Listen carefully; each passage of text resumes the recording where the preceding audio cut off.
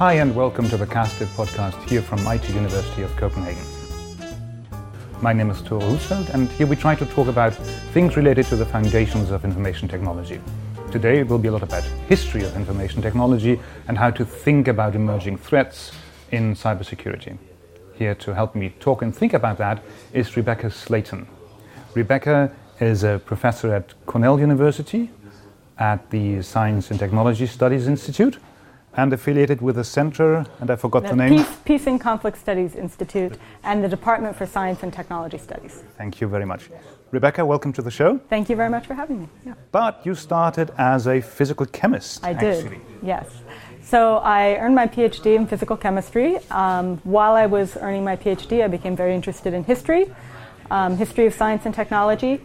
I worked with lasers as a graduate student, ultra-fast lasers, and when my friends came to the lab, they always wanted to see my laser, meaning my weapon. They were referencing Dr. Evil, the movie Dr. Evil. What else could a laser be than a Exactly, yes. A great weapon. Actually, they're terrible weapons. If we had my advisor almost left MIT over not getting good labs, because if you had a humid day, the whole laser would go out of alignment if things got too warm. You had to have perfect climate control. You had dust or air constantly blowing over the optics so that they wouldn't be disturbed by anything. Any change in temperature could mess the whole thing up. I thought, these are not good weapons. However, at that time, actually before that, in the 80s, I guess at that time, they were proposed as serious weapons in international warfare. And they still are actually envisioned as wonderful weapons. And I became interested in why is it that we think lasers are fantastic weapons. Today, they are still pursued for that. Lasers do have one advantage over all other weapons, which is they are fast. They move at the speed of light. So with missile defense, which is what I ended up studying, you have a missile coming in very, very quickly, and you want to stop it before it gets to the target. And you maybe only have a few minutes. So a laser can get there in less than a second. Light goes, the speed of light would go around the Earth 7 times in a second. So it's very quick. The problem is they're very inefficient. So you pour lots and lots of power in, you get a tiny bit of power out. So they consume tremendous amounts of energy, they are unstable. If you have a cloudy day, your missile defense would not work very well with most kinds of lasers. But I became interested, why does the public think that lasers are fantastic weapons? Why are they always in the movies? Why are they in Austin Powers and Star Wars and Star Trek and everything else? And that led me to the Star Wars missile defense program in the 1980s, which was a program which President Ronald Reagan proposed to, quote unquote, render nuclear weapons impotent and obsolete. And he asked scientists, mainly physicists, was what everybody thought of, nuclear physicists, to give us the tools to make nuclear weapons impotent and obsolete. He never mentioned lasers in his speech, but there were a number of scientists, such as Edward Teller, Edward Teller was a famous nuclear physicist involved in the development of the hydrogen bomb, and he was promoting an X-ray laser as a new weapon that was going to turn things in favor of the defense against the offense. So he made a lot of promises for that. None of them came true. The X-ray laser has never been a good weapon, never really became very effective. But it nonetheless launched a major research program into laser technology and laser weapons, as well as other kinds of missile defense technology. And I guess this is already 30 years or so into a longer conversation about how to protect, in this case, the United States against a missile attack from the country then known as the Soviet Union. Absolutely. So the U.S. Certainly throughout World War II enjoyed not being bombed, having a certain kind of isolation. With the advent of nuclear weapons and then means of delivering them very quickly, that changed. So by the early 1950s, both the Soviet Union and the U.S. had long-range bombers that could go around the world in about 12 hours, which meant that, and a single nuclear weapon is so destructive that it could wipe out an entire city very, very quickly. The Soviets detonated their first atomic bomb in 1949, and that set off a huge, a lot of anxiety about that. So the delivery system was then still planes, airplanes, bombers. So once the Soviets launched the first Earth-orbiting satellite, artificial satellite, Sputnik, in 1957, it became clear that they were developing the kinds of technology that could launch a nuclear bomb up out of the atmosphere and around the world, and that would happen in about 30 minutes. Yes. So all of a sudden, within about 30 minutes, a major city could be completely, wiped out. Yes, and Sputnik was a terrible thing for the American public because you could see it with your naked eye. You could look up in the sky in the evening, and there you saw this white dot slowly traveling across the horizon. And so it wasn't as much as a shock to most of the scientists who were following the Soviet Union and who knew that the Soviets had very, very good scientists, and still do have very, very good scientists. But most of the public had sort of gotten complacent and was thinking, we're the best, we've got the nuclear weapons, the US had come out of World War II without a lot of the devastation that a lot of Europe had experienced. And so it was quite a shock publicly. So at that point, there was that really escalated efforts to develop defenses, nuclear defenses that would protect the United States from nuclear weapons.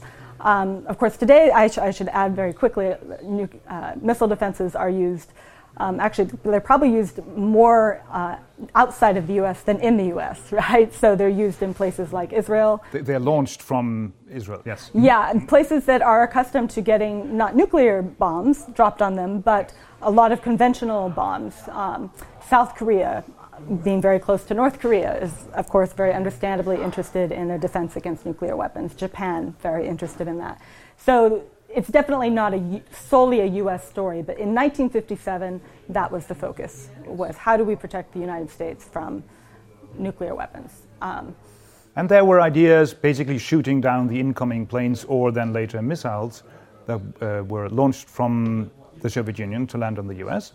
And this seemed to be, a computationally easy problem at the beginning until you started thinking about this. Because I want to turn this towards computation now, because there are several issues here. You actually need to build the rocket that takes out the other rocket, or whatever countermeasures you want to think, which is a physical thing that you need to launch and steer and control. But you also, the logic, the computational infrastructure of this also was a problem. And I guess in the beginning of the 50s, this was seen as an easy problem. Yes, absolutely it was. So, or at least it was seen as something that could be managed fairly well with existing technology. You just had to build a big enough computer, a fast enough computer to do the job.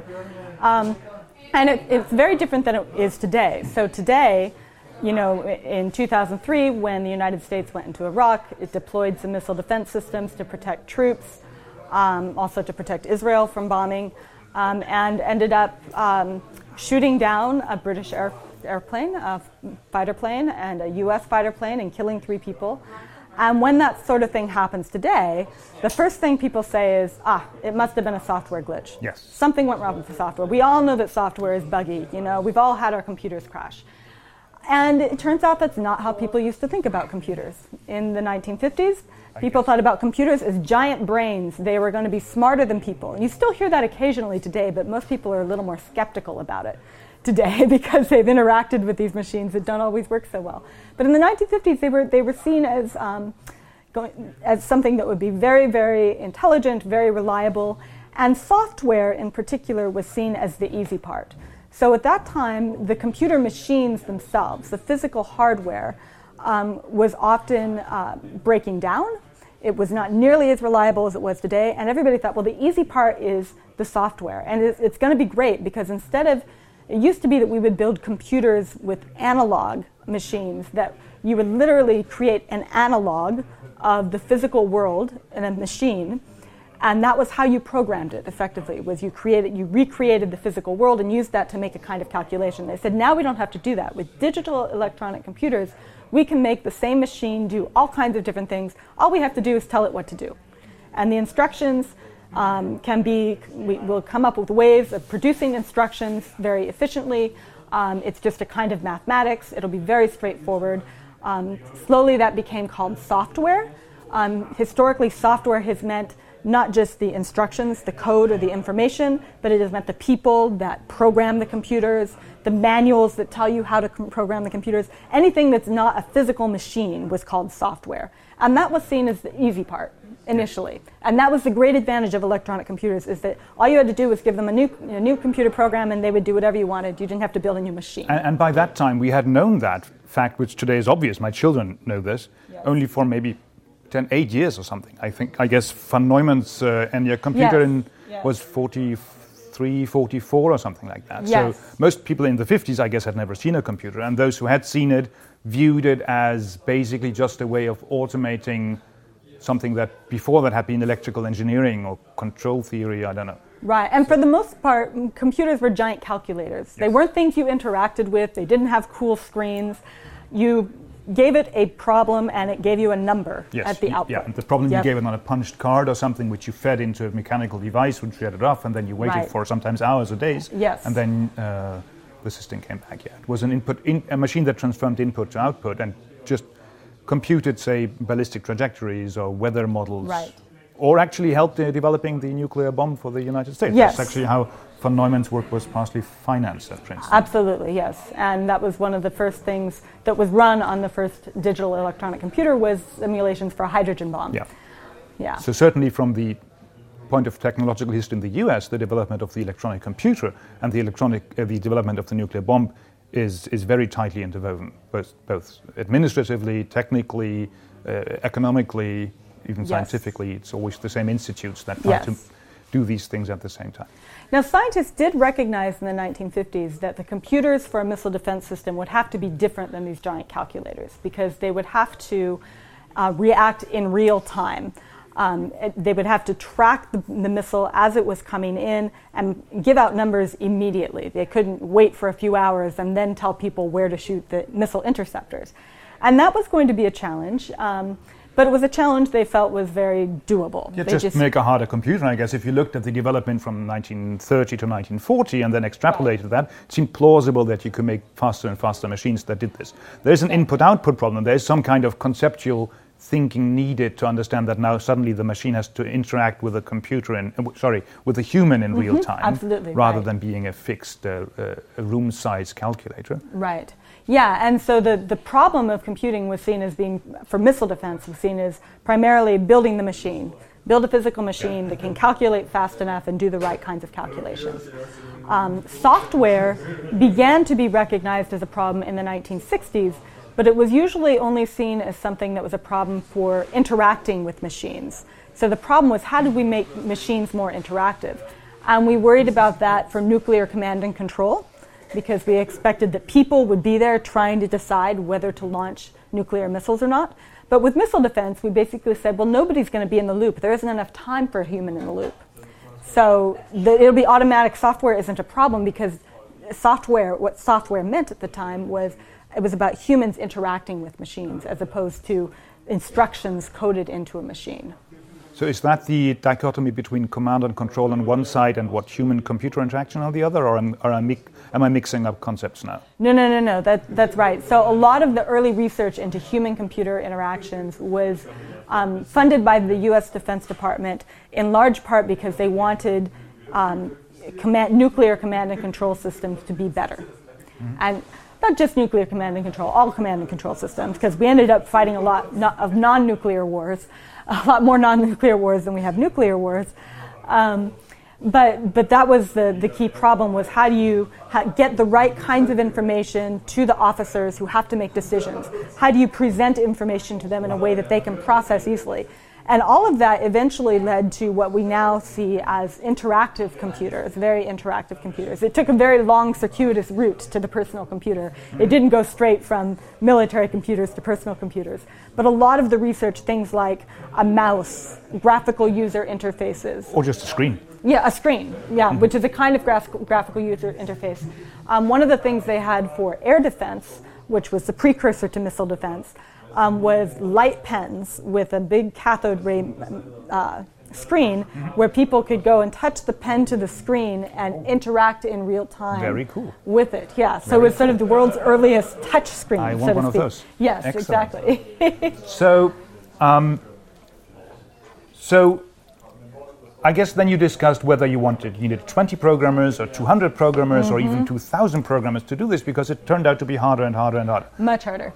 And there wasn't really a profession associated with this. Programmers were all kinds of persons, converted mathematicians or just old-fashioned, I guess, computers. So, yeah.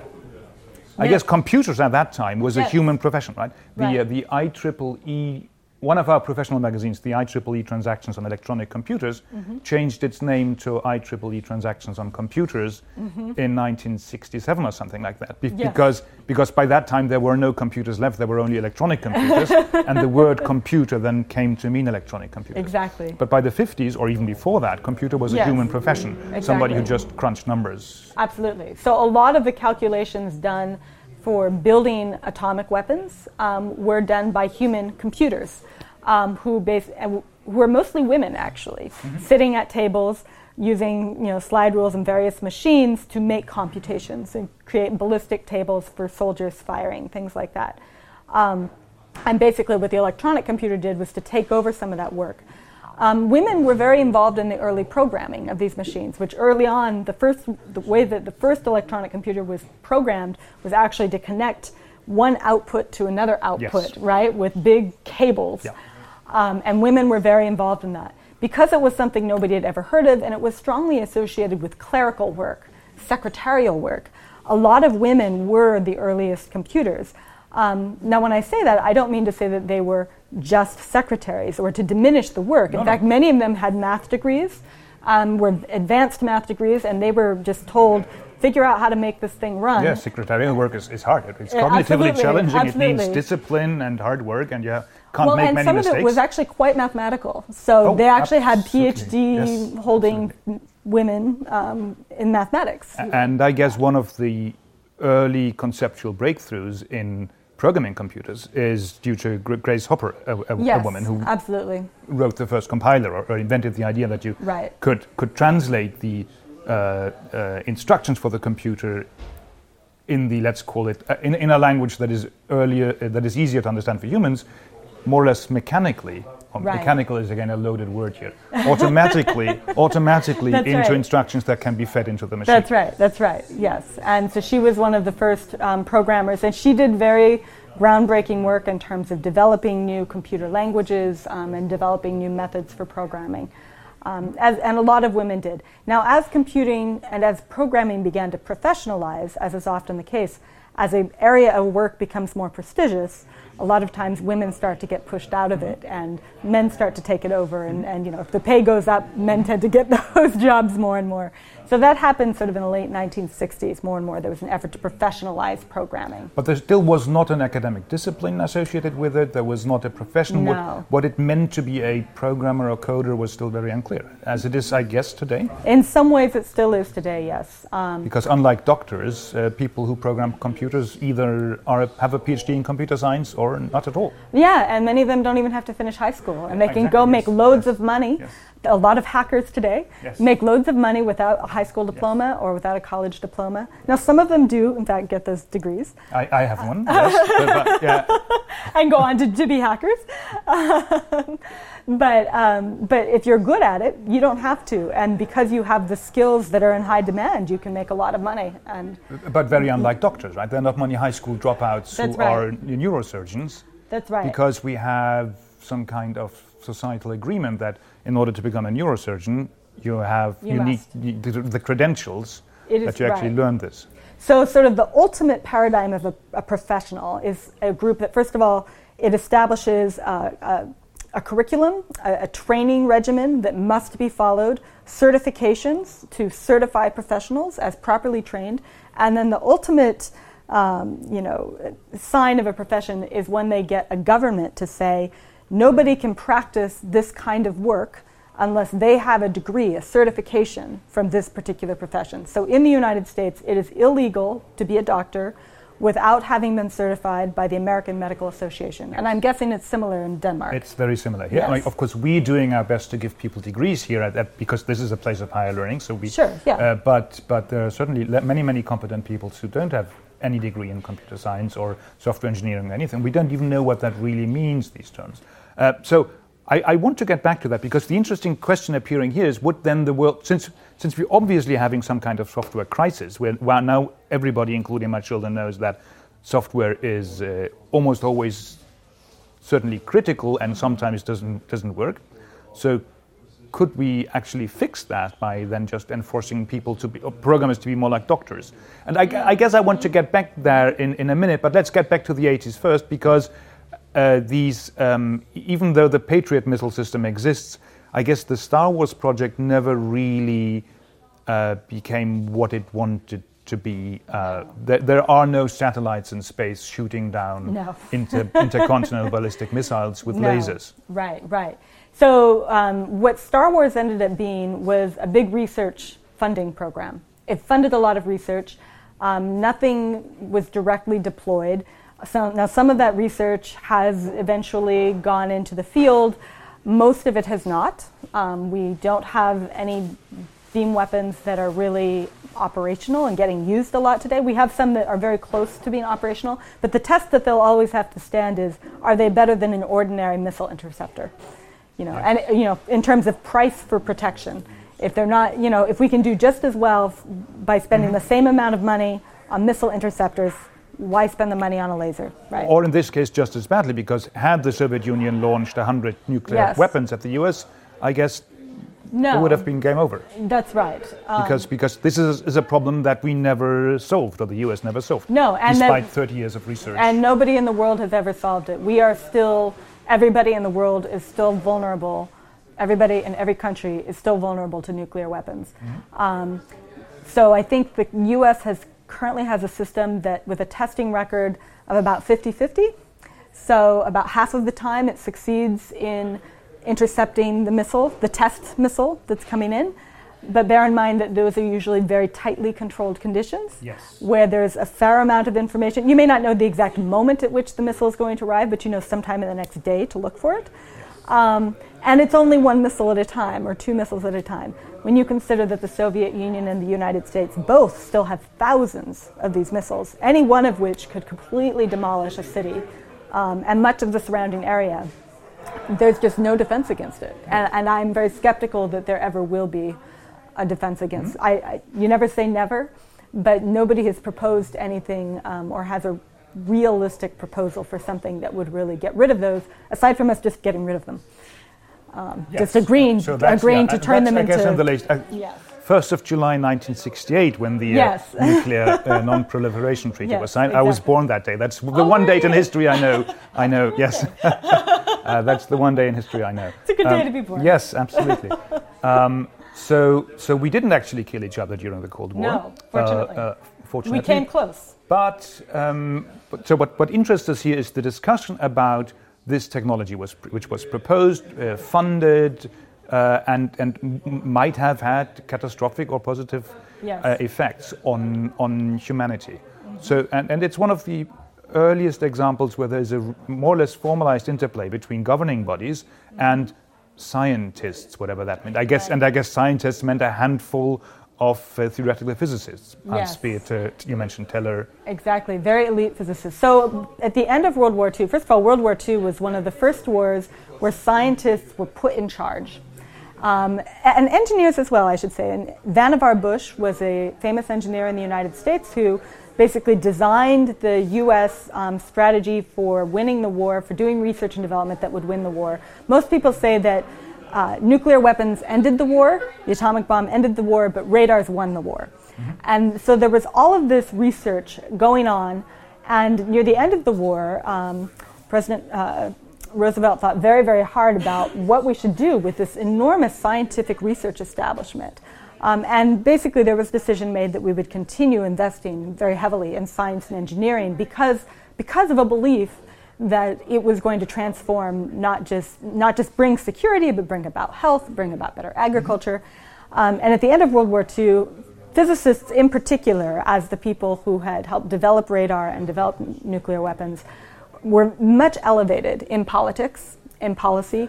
After Sputnik, there was a group created, the President's Science Advisory Committee. There had been presidential science advisory committees, they weren't called that, science advisory committees with the president's ear before, but that really made sure that the President's Science Advisory Committee had, in that case, President Eisenhower's ear. He also elevated them, gave them more authority because he wanted to control inter-service rivalry in the military bureaucracy, where the Air Force and the Army and the Navy were all saying, no, we want our weapons, and we don't want them to have their weapons, we want ours, and so then we were going to get 3 times as many weapons as we needed. So physicists became the dominant scientific advisors because they had been associated with nuclear weapons and building them. Now, some of them knew a little bit about computers. They certainly were associated. They knew that they needed computers to do their research. They knew that by the mid to late 1960s, they knew that computers were not always being built on time and delivered on time. Imagine that. Isidore Rabi, famous nuclear physicist in 1967, on the NATO Science Committee, said, you know what we really should do is we should get together a bunch of software experts, computer experts, and have them figure out why it is that we're never getting the computers we need on time. That started the world's first software engineering conference. It was a NATO-sponsored group. It was international. It was held in Garmisch, Germany in 1968. And there they declared that there was a crisis in software engineering and there were several dimensions of the crisis. One was that software was usually delivered late instead of on time. It usually cost much more money. And third, it usually did not perform as planned or as expected. It had unexpected bugs and glitches and problems. And so they said, well, we're going to create a new discipline, a software engineering discipline, to solve this problem. And over the next decade or so, there were only really 2 NATO-sponsored software engineering conferences, in part because after the second one, nobody could agree on what to do. But the U.S. government invested a lot of money in software engineering in the 1970s, in part because it was worried about the growing costs of software. And there was this idea that in terms of computing costs, software was occupying a greater and greater fraction of the computing costs. And unless we could figure out how to bring those costs down, we were going to go bankrupt. We wouldn't be able to afford the computers we needed. Yes. And this was still before the internet, more or less. I mean, the internet started existing there, but it didn't dominate our conceptualization of what computers are, what software are, as much as it is today. So today, software engineering has to tackle even harder problems of security, where bugs no longer just are a result of human error, programmer error, but actually malicious attacks from the outside, constantly changing environment for where the software has to run, and so on. So rather than solve the problem with that single conference, it turned out that it just pointed to something that became much, much, much, much worse. And one of the things that they said at that first conference is, it's not that we're doing so bad, we as software engineers are doing so bad, it's that the expectations for computers keep growing and getting larger and larger. And our peers in hardware are building faster and faster machines, and we can't keep up. Mm-hmm. And they're building machines that can do more and more complicated things, and we can't keep up. And that's probably still true today in a lot of ways. That what we do with computers now and what software engineers do is far more complex than ever before, but we keep asking more of them. Yeah. And we want it to be better and faster and on time and to never fail. And we can do amazing things with software today, like the Angry Birds are recognizing cats, but they also fail in more and more interesting and catastrophic ways. And as we move more and more infrastructure and more and more decisions to software, these failures become, in some sense, more and more critical. Yes, absolutely. And that was something that they were concerned about even in the 1960s as well, was that already models of airplanes, for example, were being computerized. What if the computer model of the airplane made a mistake and then the airplane failed in some way? Air traffic control systems, they were already starting to computerize aspects of that. What if the computer delivered a glitch and all of a sudden 2 airplanes collided because the computer had things wrong? So these have been concerns for a very long time, and those concerns underlay this area of safety critical computing. So the computers that run nuclear reactors, the computers that run pacemakers in people's hearts, the computers that run power grids, airplanes, trains, where human lives actually depend on that software being correct. A lot of research has gone into making sure that software is in fact reliable. And by now it is actually surprisingly reliable. There are pacemakers. Entire cities have their traffic infrastructure now running by software. And this more or less, it more or less works. Yes. So these are safety critical systems, which is, I think, a useful concept here. And we have become somewhat better at building these using software engineering processes that very much rely on us rewriting or patching or reacting to errors that appear. Right. So, talk a bit about that. Yeah, so systems they are never reliable when they are first produced. They become reliable by being used operationally and by having opportunities for things to go wrong and then get corrected. And the reason for that is just because people like me are stupid, or because... No. Software engineers are very talented, organized, well, not all, but most, the cream of the crop, very talented, organized engineers. But it's an incredibly complex system. Software is incredibly complex. So there are at least two things that are really different about software engineering and hardware engineering. One is that when we engineer physical systems, things like buildings, we have continuous mathematical functions that predict how they will behave. Okay, so we know what the laws of gravity are. We know what the force equations look like. And so we can kind of predict what's going to happen if we build a machine in a certain way, and we can model it and do a very good job with that. We don't have laws that predict how software will behave. Now, we have developed, since the 1970s, some rules that will predict how long it might take to build software, right? If it has a certain length, how long, and it's a certain level of complexity, how long will it take, how many people will it take, how many years will it take?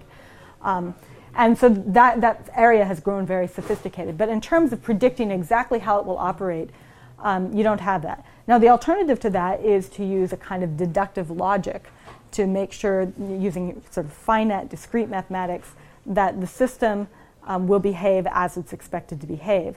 But it turns out that it's very, very difficult to prove that a computer program will behave as it's expected to using deductive logic. And there's been a lot of progress in that area. The U.S. Defense Department recently developed a drone helicopter where the operating system for it was proven to meet its specification, and hackers were unable to hack it. So that's probably the most secure system we've ever built. Mm-hmm. It's still probably a lot simpler than the operating system that you and I use on our computers every day. Oh yeah, but that's huge, and that is the Linux kernel, which is updated thousands of times per. Well, it's many times. It's enormous, and it's constantly evolving. But so, okay, there was some really useful concept on the table here. We talked about security, so some kind of resilience towards a malicious attack from the outside. We also talked about proving logically as a piece of math the functionality or the correctness of functionality with respect to a specification. Yes, right. But of course, software then has yet another problem in that it interacts with the outside, and that's also very, very hard to model, because then you would have to model not only biology, but even maybe one of the hardest disciplines, namely sociology. Or find a good model. So our dream would be to have a good model of how people behave individually and in groups in all kinds of weather situations that is as easy as the laws of physics for when buildings fall down. Yes. And that's really hard. It's very hard. And it's also hard to know what the right specification is.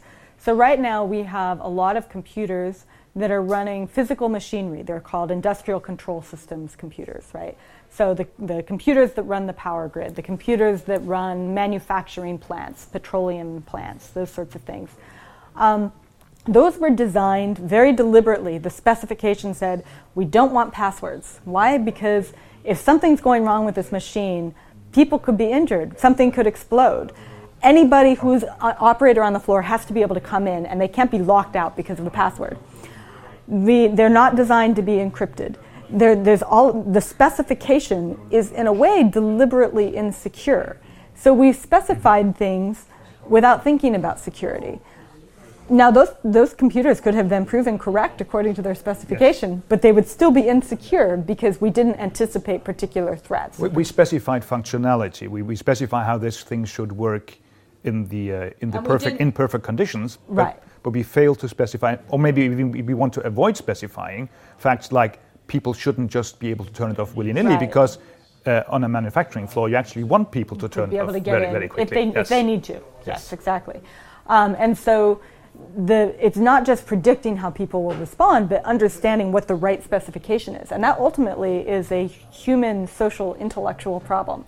Figuring out what you really want this machine to do and what you don't want it to do under any certain circumstances. And that's even assuming that there's only one person who knows. I mean, it's also a political problem because there might be many different aspect, visions of what this thing should be. Should do, absolutely. Right. And I guess certainly for national defense, this is obviously a political problem with many, many, many parts, including the populace involved in this.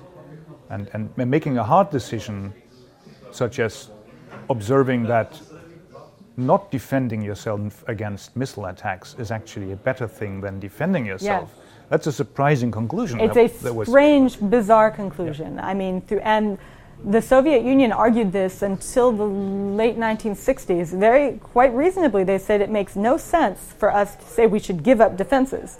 The problem is not the defenses, the problem is the offenses.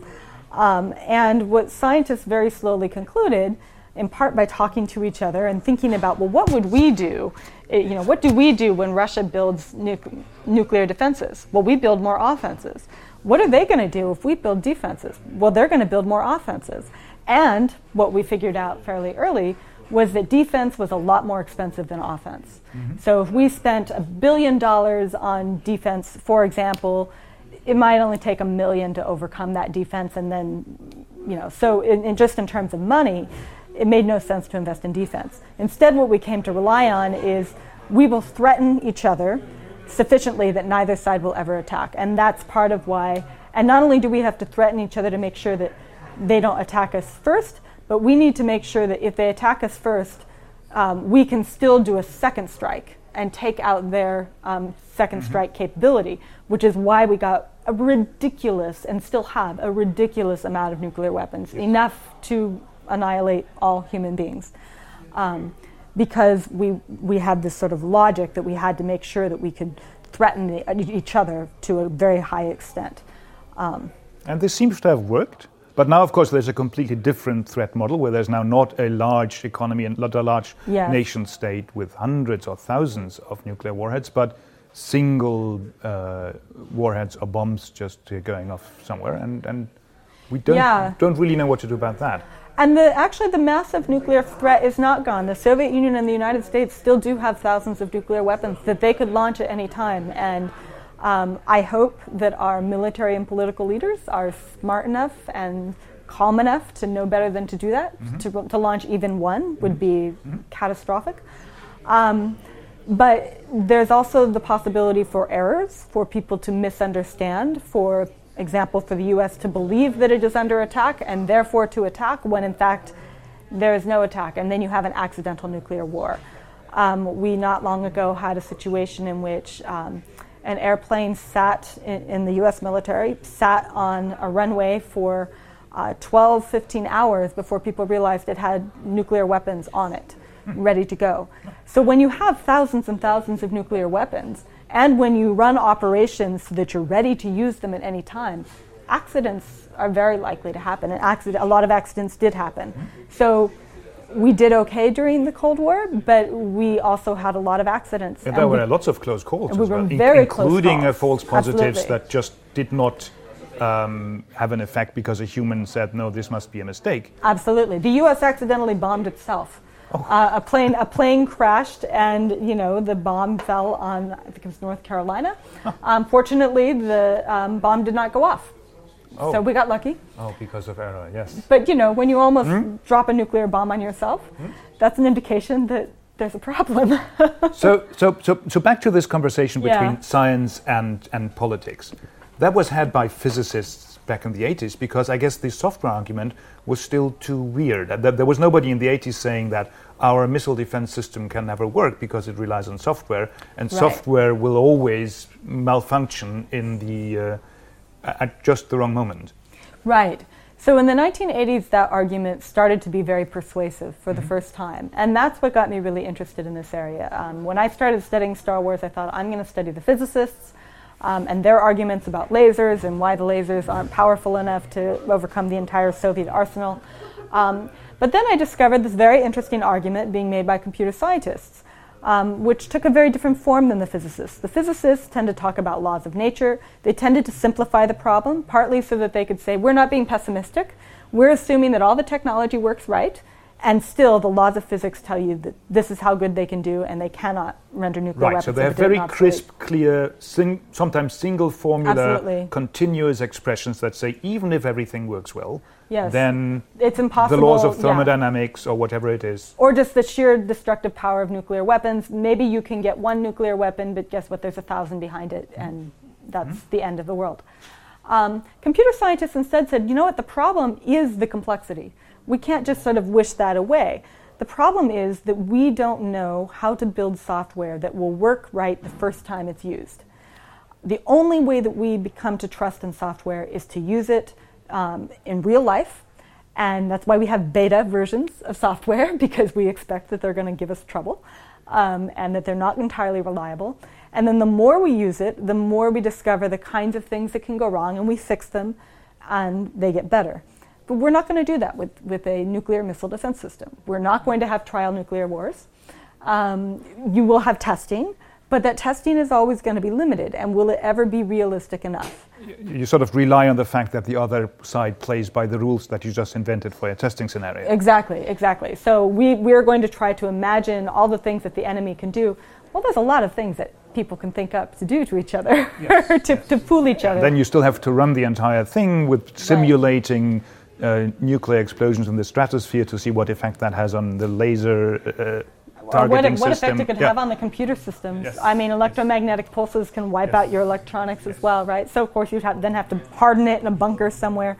I mean, the physical problems, in theory, could sort of be dealt with. But this complexity problem would not go away, that you wouldn't be able to test it adequately.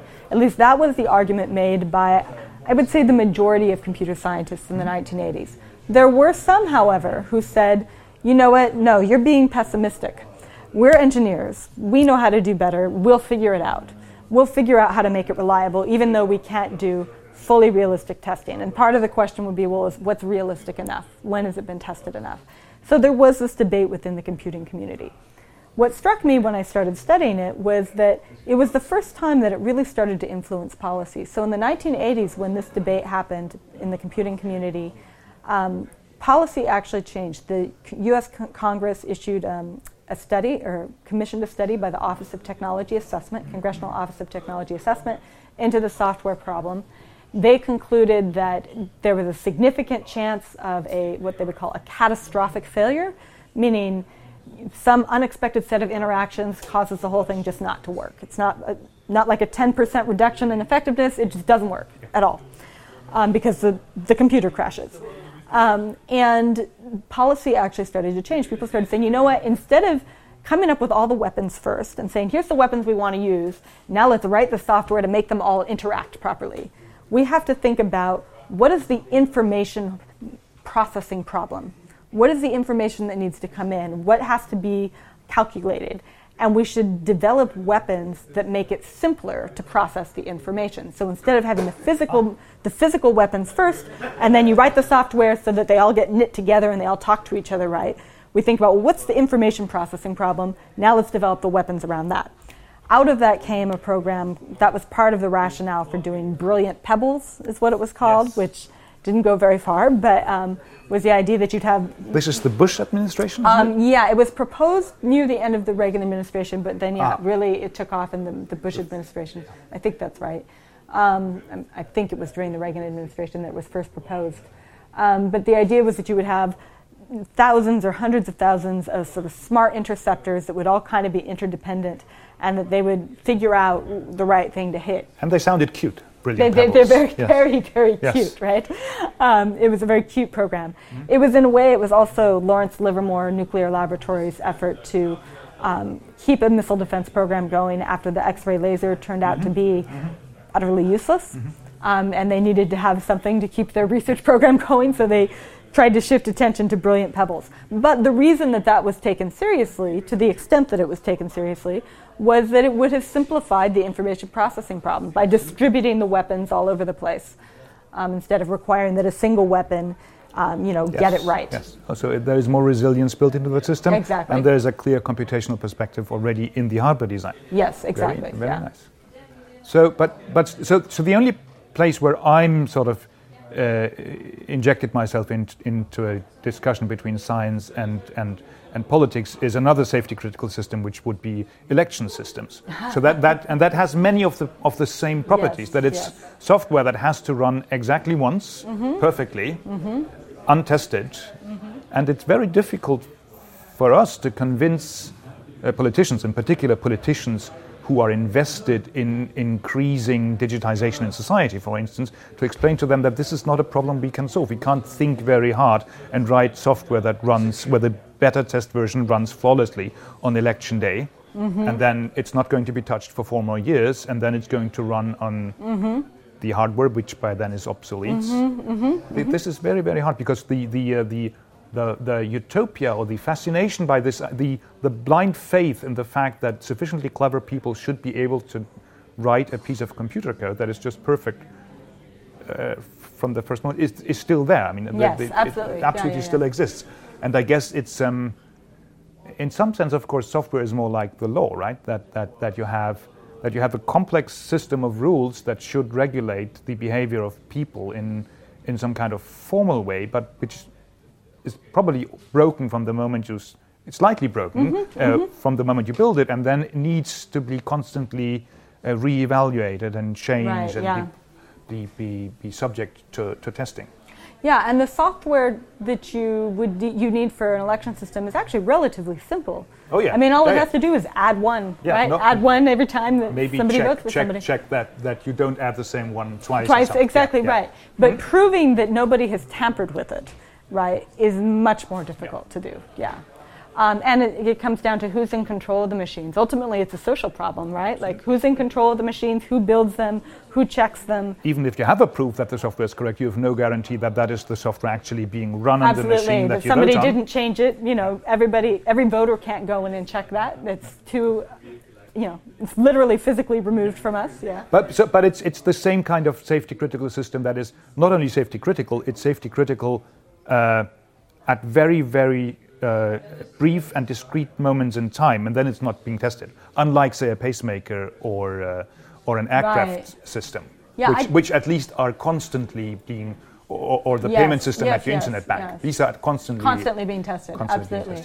I wouldn't really think of a voting system as being safety critical, just because no human lives depend on it immediately. Now, down the road, they might. You can say, if you elect the wrong person, he's going to start a war, and that is frightening. You have a better word for me than safety critical for this then? Critical infrastructure? It actually has recently been considered, it recently was declared a part of critical infrastructure. After controversy over the most recent US election, the United States declared it. I don't know how it is in Denmark. Do you call things critical infrastructure here? I don't know if that's a protected term yet. Okay. But yeah, so in the US there are sort of 16 different critical infrastructure is just a set of categories that we came up with. Things like nuclear facilities are a critical infrastructure. Utilities. Transportation, energy is all lumped together. Yep. So that would be electricity, oil, gas, government buildings. Like there's a whole bunch of different critical infrastructures. And very recently, voting machines and voting infrastructure was recognized as a critical infrastructure, partly because of the questions around the last US election. So it's interesting, this issue of cybersecurity, because there's no evidence that the election machines were tampered with during the most recent US election. And that's probably reliable because intelligence services watch that, and they would have had to interfere with a lot of machines. So it's possible that there was some conspiracy, but there's not a lot of evidence that it happened. But what we do know happened was that there was a sustained effort to deceive and manipulate people into having particular political points of view, and that a lot of that effort came from outside of of course, all political campaigns do that. We all do that, yes. That's just part of the public sphere and that's propaganda. What politics always does. Yes. And, of course, the U.S. has tried to influence politics abroad, and Russia tried to influence politics in the United States. What's new about it is how it leverages social media now and people's tendency to only read what they want to read and to stay within their social network. Not only was it the case that Russian propaganda networks were delivering fake news and coming up with fake news, but that they were tampering with algorithms to increase the number of hits and the visibility of particular stories. through sort of bots, through networks, a lot of different mechanisms. So that is new, and I think it's a big, difficult problem that we haven't figured out how to solve. Oh yeah, but it's still not even the hardest, because we're not even talking about maliciously attacking somebody else's computer, right? Because everything we talked so far, things fail to work just because of human error. Just because the software doesn't do what we thought it did, because there's a complicated new patch 4.20 at the socket interface, and that doesn't work with the other protocol of the bomb or whatever it is, of the radar or laser that it should interface with, and it simply doesn't work. Not because anybody tried to tamper with it, but because accidental failure. Accidental failure. Right now, thanks to the internet and thanks to us moving more and more infrastructure onto the same network, for instance, we are also opening ourselves to malicious attacks. And a lot of those malicious attacks then take advantage of the unexpected and unknown mistakes in software.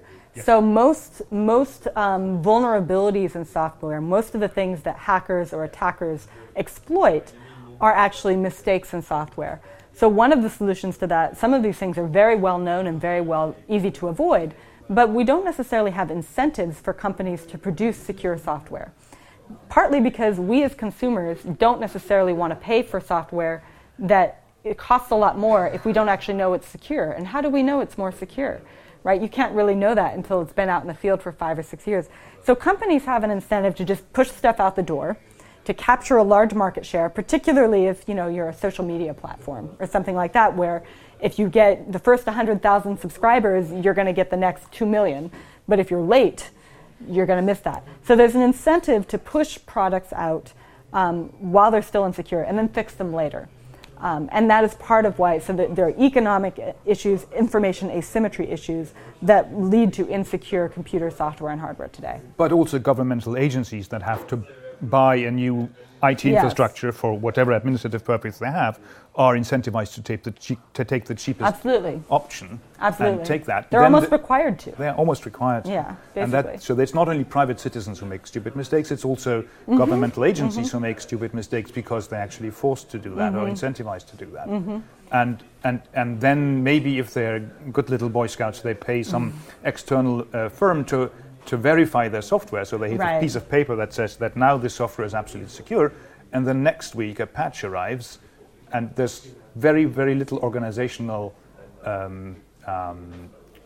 capital gained by saying, oh, we have to throw the report out now because there's a new patch.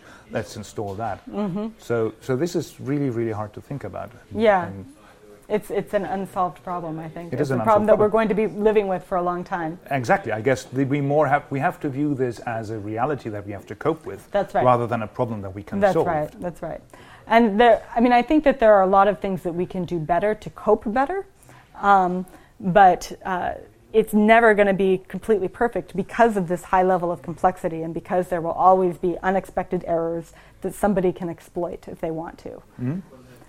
And the thing to focus on then would be some kind of getting back from that, resilience or something like that has to be built into the system rather than... There's a lot of different approaches. So resilience is one of them, to basically say we accept that there will be some failures, but we won't put all our eggs in one basket, right? So we'll have backups, we'll be prepared for disasters, we'll be prepared to adapt. Another is trying to create incentives for more secure products. Another is training, because the weakest link today is still the human link. It's the person who clicked on that email or clicked on that attachment that they shouldn't have clicked on. The person who gets manipulated into leaking information that they shouldn't manipulate. The person who chooses a really easy password. All of those things are what ultimately compromise security. And you can build the best technology in the world, and if somebody tells the wrong person their password, you've got a problem.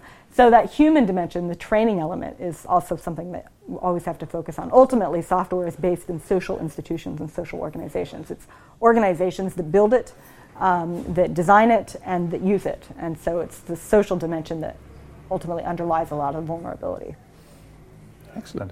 I think that covers everything I wanted to say. Great. Thanks a lot for coming. Thank you very much for having me. And thank you for listening. Bye.